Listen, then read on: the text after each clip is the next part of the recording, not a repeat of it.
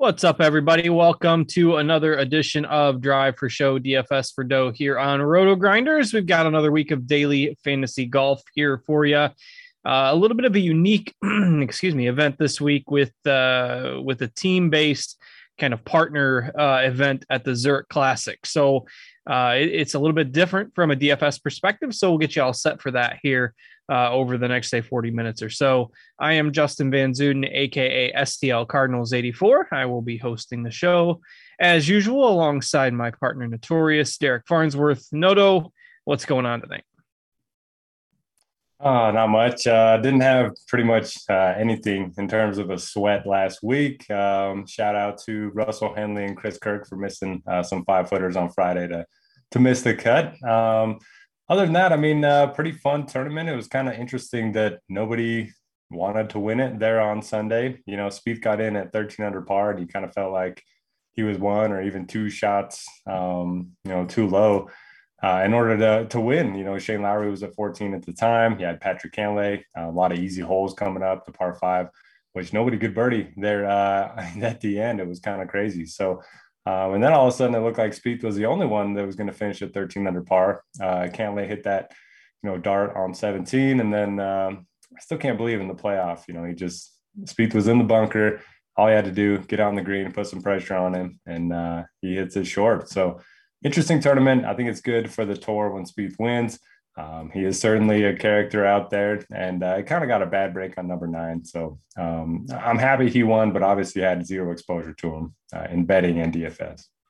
As did I after playing him the week before at the Masters. So Spieth continues to be a frustrating golfer from my perspective. And, I don't know. I don't have much words for it at this point, but the tee to green game, was actually not really the short game that got him through last week. The tee to green game was pretty solid. So more so than we can say for some of his other wins. I think it was certainly deserved.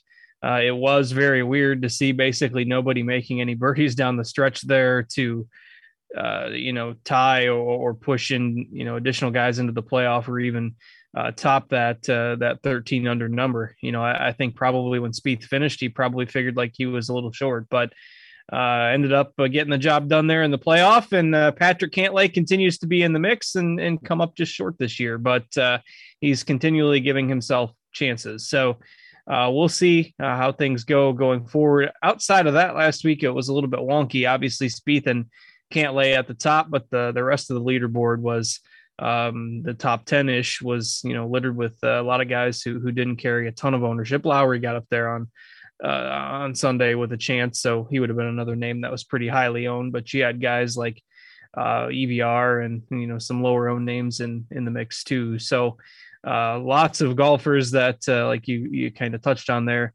Lots of fairly chalky golfers that had 5-6 foot putts to make the cut. That really swayed a lot of lineups last week. So other takeaways for you from the RBC Heritage? Only other takeaway, it's only a matter of time before Lowry gets it done. Kind of thought that he was going to run away with it there, and ended up behind the tree on that par 3, chipped it in the water, and then all of a sudden he was out of it. So I think he topped the ball too on Sunday, which is kind of crazy for the PGA Tour. I haven't seen that since Harold Varner at the Genesis a few years back. But yeah, I mean, it's a fun tournament. I think, it's one of my favorites because, of course, it allows for a lot of birdies, but it could be tough at times too. And pretty much anybody can win. You don't have to have a specific skill set. And I always kind of like those weeks where we get that mid-teens type of winner. So I like the tournament. Yeah, at least I like it more than this week's event.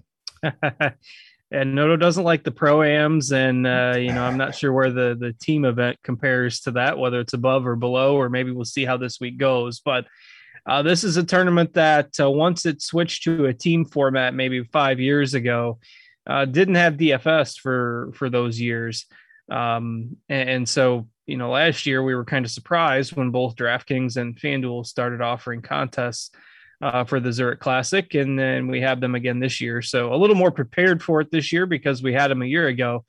But basically, it's sort of Ryder Cup style. You'll have two teams playing together, paired together, and they'll play 4-ball in 2 of the rounds, which is where everybody plays their own ball, and you just take the best score for each team.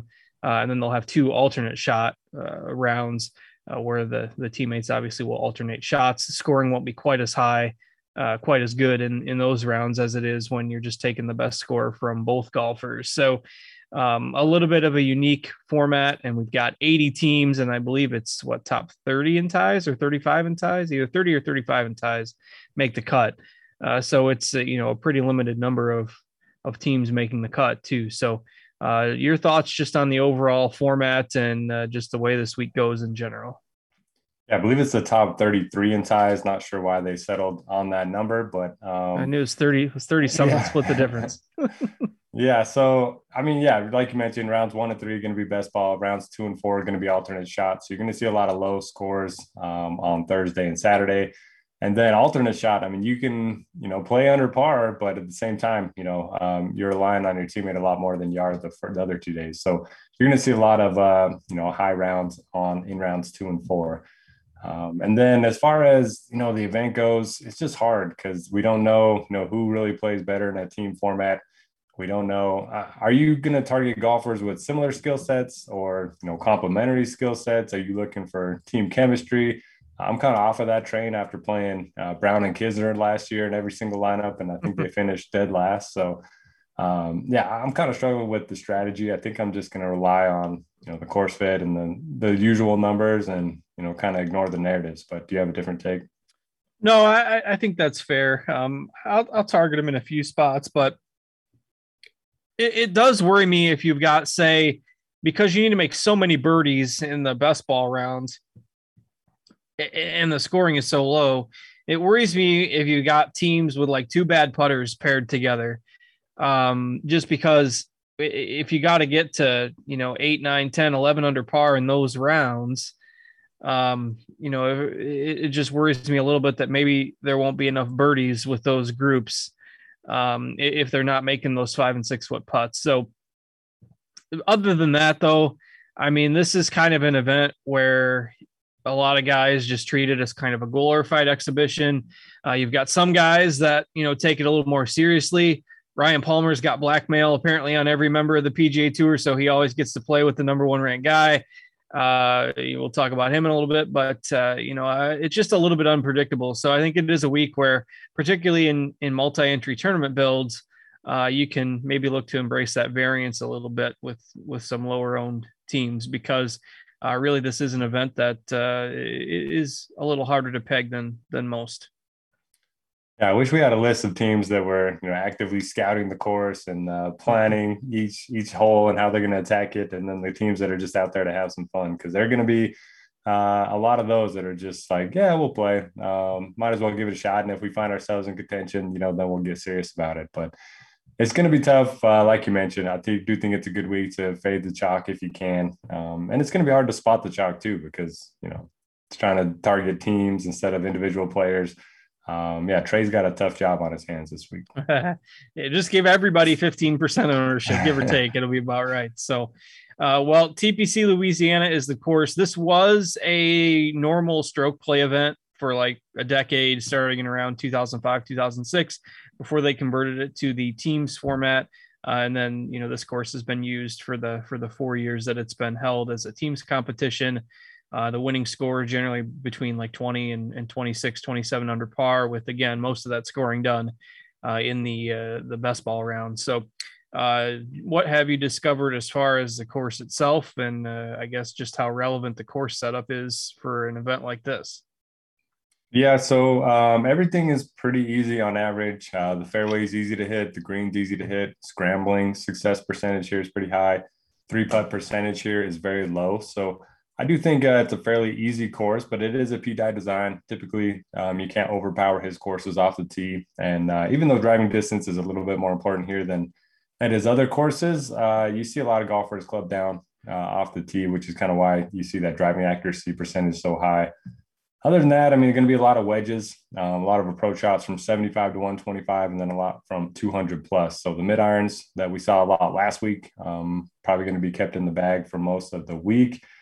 And then that's pretty much it. I mean, I don't mind playing the P-Dye narrative. It does seem like, a lot of those specialists tend to play well at this event. As for the DFS setup, it's a little bit different because obviously coding in the software is a little bit unique for a team event. So DraftKings has kept the individual players separate, but you can only roster one player per team, and the scoring for those players will be the same. So, for example, with Morikawa and Hovland, it doesn't matter who makes the birdie. If the team gets a birdie, they both get birdie points, and you can only roster one of them on any given team.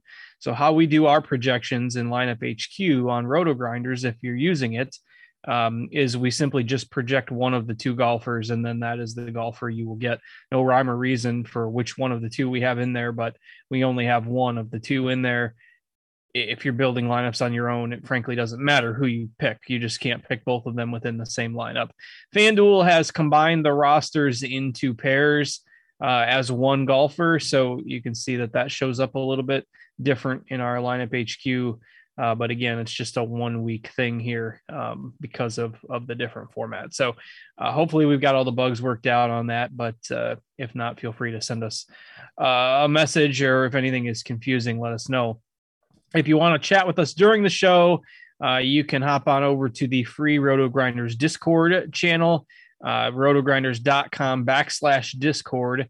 Anybody with a Roto Grinders account can get in there, and we are in the live stream chat channel. So find us there if you have any questions as we go through. Probably won't take us quite as long as normal to get through it this week, simply because there's a lot of kind of bad teams at the bottom, and we've only got 80.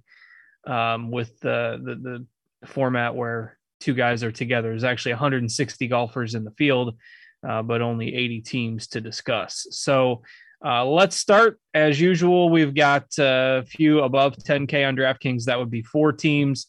The Morikawa Hovland team, Cantlay Schauffele, Leishman and Cam Smith, and Sam Burns and Billy Horschel are your top 4 priced teams. Are you prioritizing any of that group? I mean, I think you can make a strong case for pretty much any of them.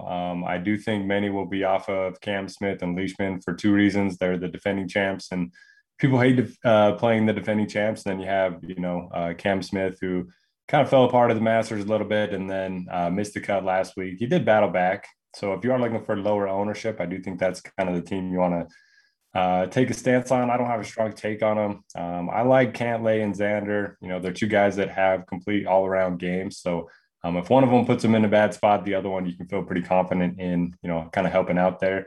Morikawa and Hovland, obviously the 2 most talented golfers in the field, I would say, but they have similar weaknesses. So if they are going to miss the greens, it's going to put extra pressure on that short game because you don't want to let your teammate down. So I'm going to have exposure to both those teams at the very top. I think they're clearly the best 2 teams, but if I'm deciding between them, I will go with Xander and Cantlay.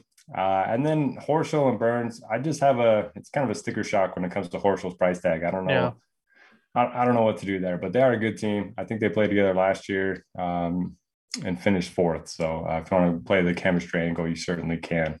Who are your favorites up there? Yeah, it's Cantlay and Xander for me. I worry about the short game with Morikawa and Hovland. If there's, a big number there in the alternate shot rounds, or just, not enough birdies in the best ball rounds with them both kind of struggling occasionally on and around the green. So I think it's easily Cantlay Schauffele number 1 for me, and Smith Leishman number 2. And I'll probably be underweight on the other 2 of the 10K plus group, I think, this week. So again, they're all fine, but definitely Cantlay Schauffele first for me. I think, Cantlay just continues to be in the mix each and every week. Outside of a blip there at the Players, he's had, 4th at the Tournament of Champions, 9th at the Amex, 2nd at the Waste Management, 4th at Pebble Beach, 2nd last week.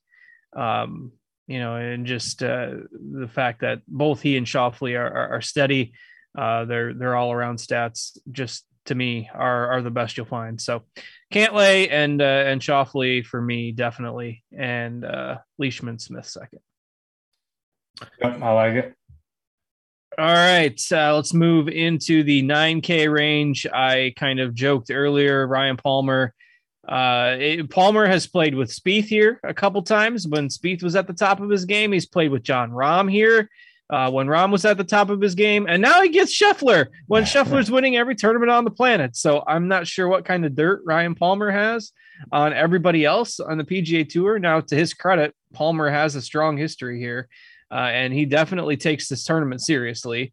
And he's playing with Scheffler, who just, suits up and wins these days. So we'll dig into the other 9K guys, but what do we make of Palmer and Scheffler here? Yeah, Palmer needs to take this seriously because he's getting half his FedEx Cup points each year from this event, just having his teammates carrying him. So I don't know what to do with those two. I mean, Scheffler, if he wins 5 of 7, I'll just eat another loss and move along my way. I just can't. I don't know. I can't get him right. But he is cheaper than he has been the last couple of weeks. So if you want to play that angle, you certainly can. I think Poulter and Lowry are interesting. As I mentioned earlier, I think it's only a matter of time before Lowry gets that win. He's been in awesome form, and Poulter, very good short game, typically plays well in these team events. So he's one of the narratives that I don't mind playing this week. Same with Sergio and Tommy. I mean, they've played together a lot on the Ryder Cup.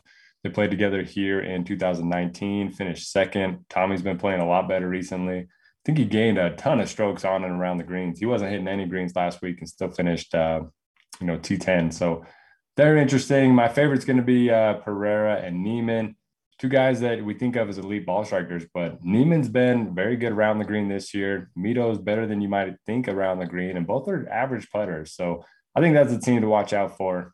Doesn't look like that ownership is going to be too outrageous. We have them at about 21% right now. So I like them the most. What about you? Yeah, I think this group is really interesting because you start to get, you mentioned the sticker shock earlier on Horschel. You're going to start to see that with a few of these guys. I've kind of been with you on being underweight on Scheffler. I just don't know here. I think I got to be in a little bit with the way how seriously Palmer takes this and just how well Scheffler's been playing when they're only like the fifth most expensive team. So I will have some Palmer, Scheffler, and I think your call on Lowry is pretty good as well. Fine with him and Poulter, even though, again, Poulter, you're just not used to him being 9,500 these days. So all these teams are really interesting. Like if you want to compare form for the year as a whole, like you're probably not going to find a lot of pairings with better 2022 numbers in the 9Ks than Gooch and Homa. So I think they're in play as well. And I think you're going to see basically all these teams kind of come out to ownership spreading out into that 10, 12, 14% range, which is what we see in our lineup HQ numbers right now. With a lot of these 8 and 9K pairings, we kind of see the ownership dispersing out into the kind of mid-teens, which I kind of agree with. I think it is kind of going to be all over the place. But other thoughts for you on these guys? Yeah, don't mind the Max and Gooch call. They do seem to set up well here. And they did play together here last year, T17. I know you're more of an MME, type of DFS guy, but if you were doing one lineup, do you like starting in the 10s? Are you prioritizing that range, or can you start with 2 of the 9Ks?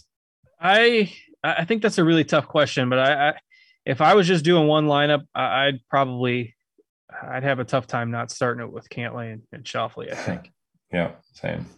And then maybe you can still get one of these 9K groups, depending on how you feel about the value. Like if you play Cantlay, Schauffele, and then say Fleetwood and Garcia, 75-50 for your last 4 is doable. Maybe you end up in the 8Ks a little bit more, but it is a little bit of a tough build here, just because there's not a lot of obvious value, and some of the teams like in the 6Ks are pretty weak. So let's go ahead and move down into the 8Ks. You've got teams like Riley and Zalatoris, Hallett. I literally combined Hatton and Willett.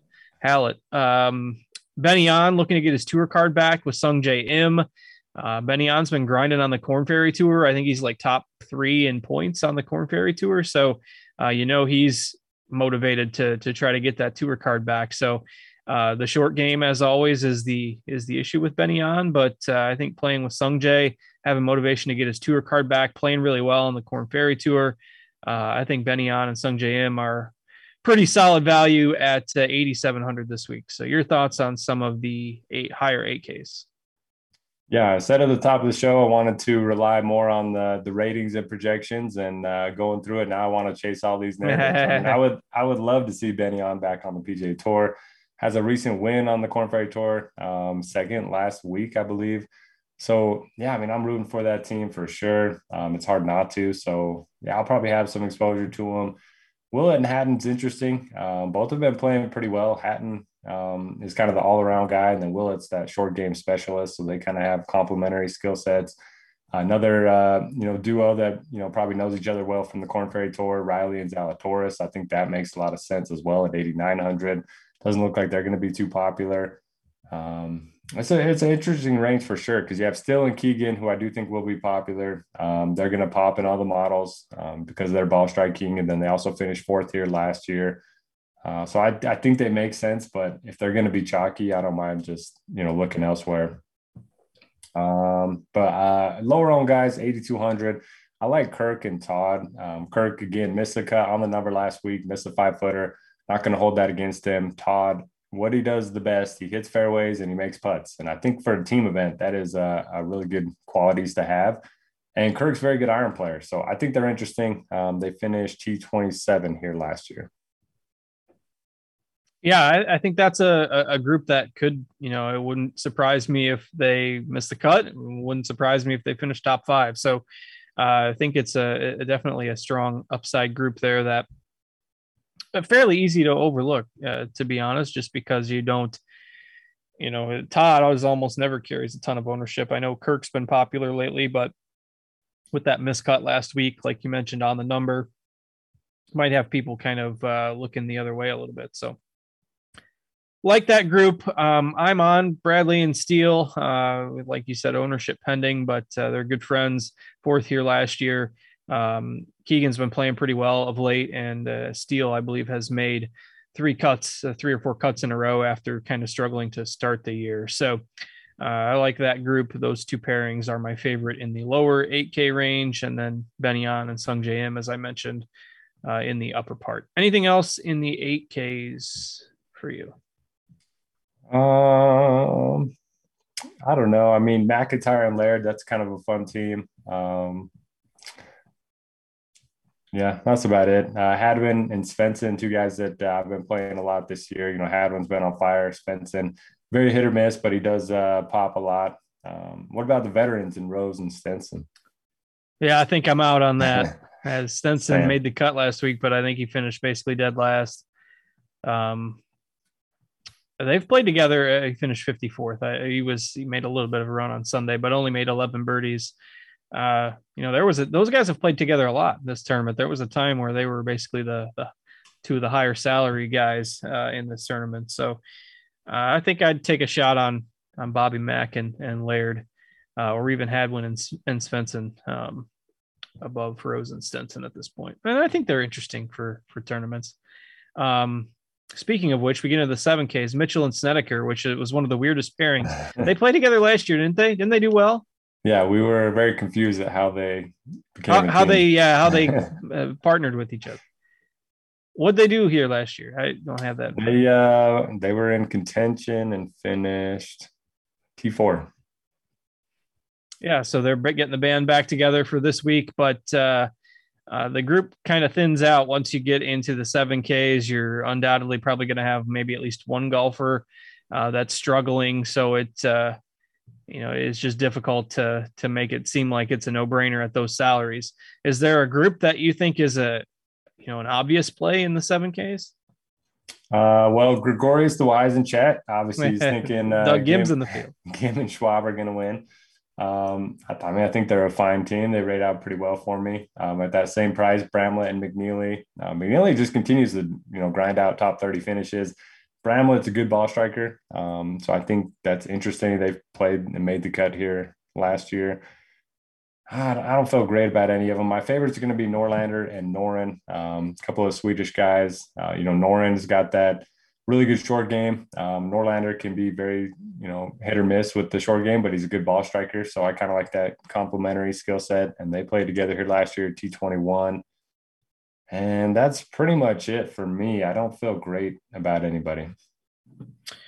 Yeah, it's just tough to find the obvious values. You just got question marks with anybody. Like if you wanted to go with the narrative we all used last year, then Brown and Kisner are a steal, but neither one in great form right now. Knox and Stewart, if you want two guys that are going to hit a bunch of fairways, but maybe a safer bet to make the cut. But I like Bramlett and McNeely for the upside. You mentioned them in passing. McNeely, rock solid season. Bramlett's been a little more hit or miss, but Bramlett did close last week on Sunday with one of the best rounds of the day. Shot a 64 to pop up about 20 spots on the leaderboard. So I like the Bramlett McNeely team. Of course, I'll have a little bit of Gim and Schwab as always, and then probably not a ton till we get down to the lower end of the range. I do think that Buckley and Smalley are an interesting kind of risk reward pairing, and they are full on min salary on FanDuel. So if you're playing over there, they are 7K with a 7K floor. On DraftKings, they're 7K with a 6K floor. So not quite as appealing as a punt, but I do think that they've got an interesting ceiling. Surely they know each other from playing on the Korn Ferry Tour. Surely they're both motivated in their first full season with a tour card. So I think that if you want to play that motivation angle, Buckley and Smalley are interesting. Anything else in the 7Ks for you? Yeah, we always gravitate towards Smalley, so I'll have some exposure there. The only other team that could make some noise, Tigala and Hostler. So, I mean, they're the most hit or miss, individuals out there. They'll either finish dead last or top 10. So, if they can combine their rounds, on the right days, their shots at the right times, maybe they have some upside. But that's about it for the 7Ks. And I mean, the 6Ks, I have no idea. Yeah. There's not much here, folks. I mentioned it'd probably be a little bit of a shorter show here this week, but I played some Warinsky as a punt last week. Did not go well. Horrible form there. Like Patrick Rogers hasn't done much. Bo Hogue was a thing once upon a time. Lebiota was a thing once upon a time, but none of these guys are playing well right now. And if you're playing any of the 6K groups, it's basically just a shot in the dark. I mean, there's nothing in terms of current numbers that are going to make you super interested in any of these guys. I mean, is there anybody that even looks remotely decent in the model? In terms of teams that project better than their salary ranks, you have Lebiota and Seifert, Lee Hodges and Whaley, Bram and Hubbard, and then the old man group in Taylor and Jim Herman. That's pretty much it. It's ugly. Yeah. I mean, there's just not much. Scotty G's playing with DA points this week at 6K bare minimum. So if you want to, Bill Haas is playing with Jay. Yeah, it's ugly. Robert Garrigus is getting ready to. My boy Garrigus is going to go to the Saudi tour, like one of the first guys to ask for permission. That the Saudi tour is totally going to take off with Robert Garrigus on it. So the sky is the limit now. Invest while you can. Other than that, I don't have anything else. I think in like a single entry build or a cash game, you're probably not going below 7K, low to mid 7Ks. There's just nobody in the 6Ks here. Anything else that's noteworthy for you? Nice week to just kind of, lay back, play a little bit less than you usually do. Maybe you get a sweat on Sunday, but this isn't an event that you want to be, over invested in for sure. Yeah. And, if you're building multiple GPP lineups, don't be afraid to take some shots, even on some lower owned groups, because this is an event that, some will take it more seriously than others, and often tends to be a little bit unpredictable with the best ball format for a couple of rounds. It's just simply going to come down to which teams make the most putts, and just is a little unpredictable. So have some fun with it. Don't go crazy. And we'll get back to the regular normal stroke play events starting next week. So a little bit shorter show for you tonight, but that's okay. We'll give you a little time back and get ready to start building our lineups as well. So, Noto, anything else to add before we get out of here? I'll be around for questions if you ever have any, but yeah, have fun this week. It should be at least interesting. It's a nice break from the stroke play, but I'm glad it's once a year. Yeah, we don't want this every week. It's just a little different and hard to code the numbers and get the tools all working and stuff too. So from a content perspective, we're definitely glad this isn't an every week occurrence. So, all right, with that, we'll go ahead and get out of here and call it a show for you here tonight. For Noto and our producer, Steve, thanks for joining us. I am Justin. Have a great week, everybody, and we will catch you later.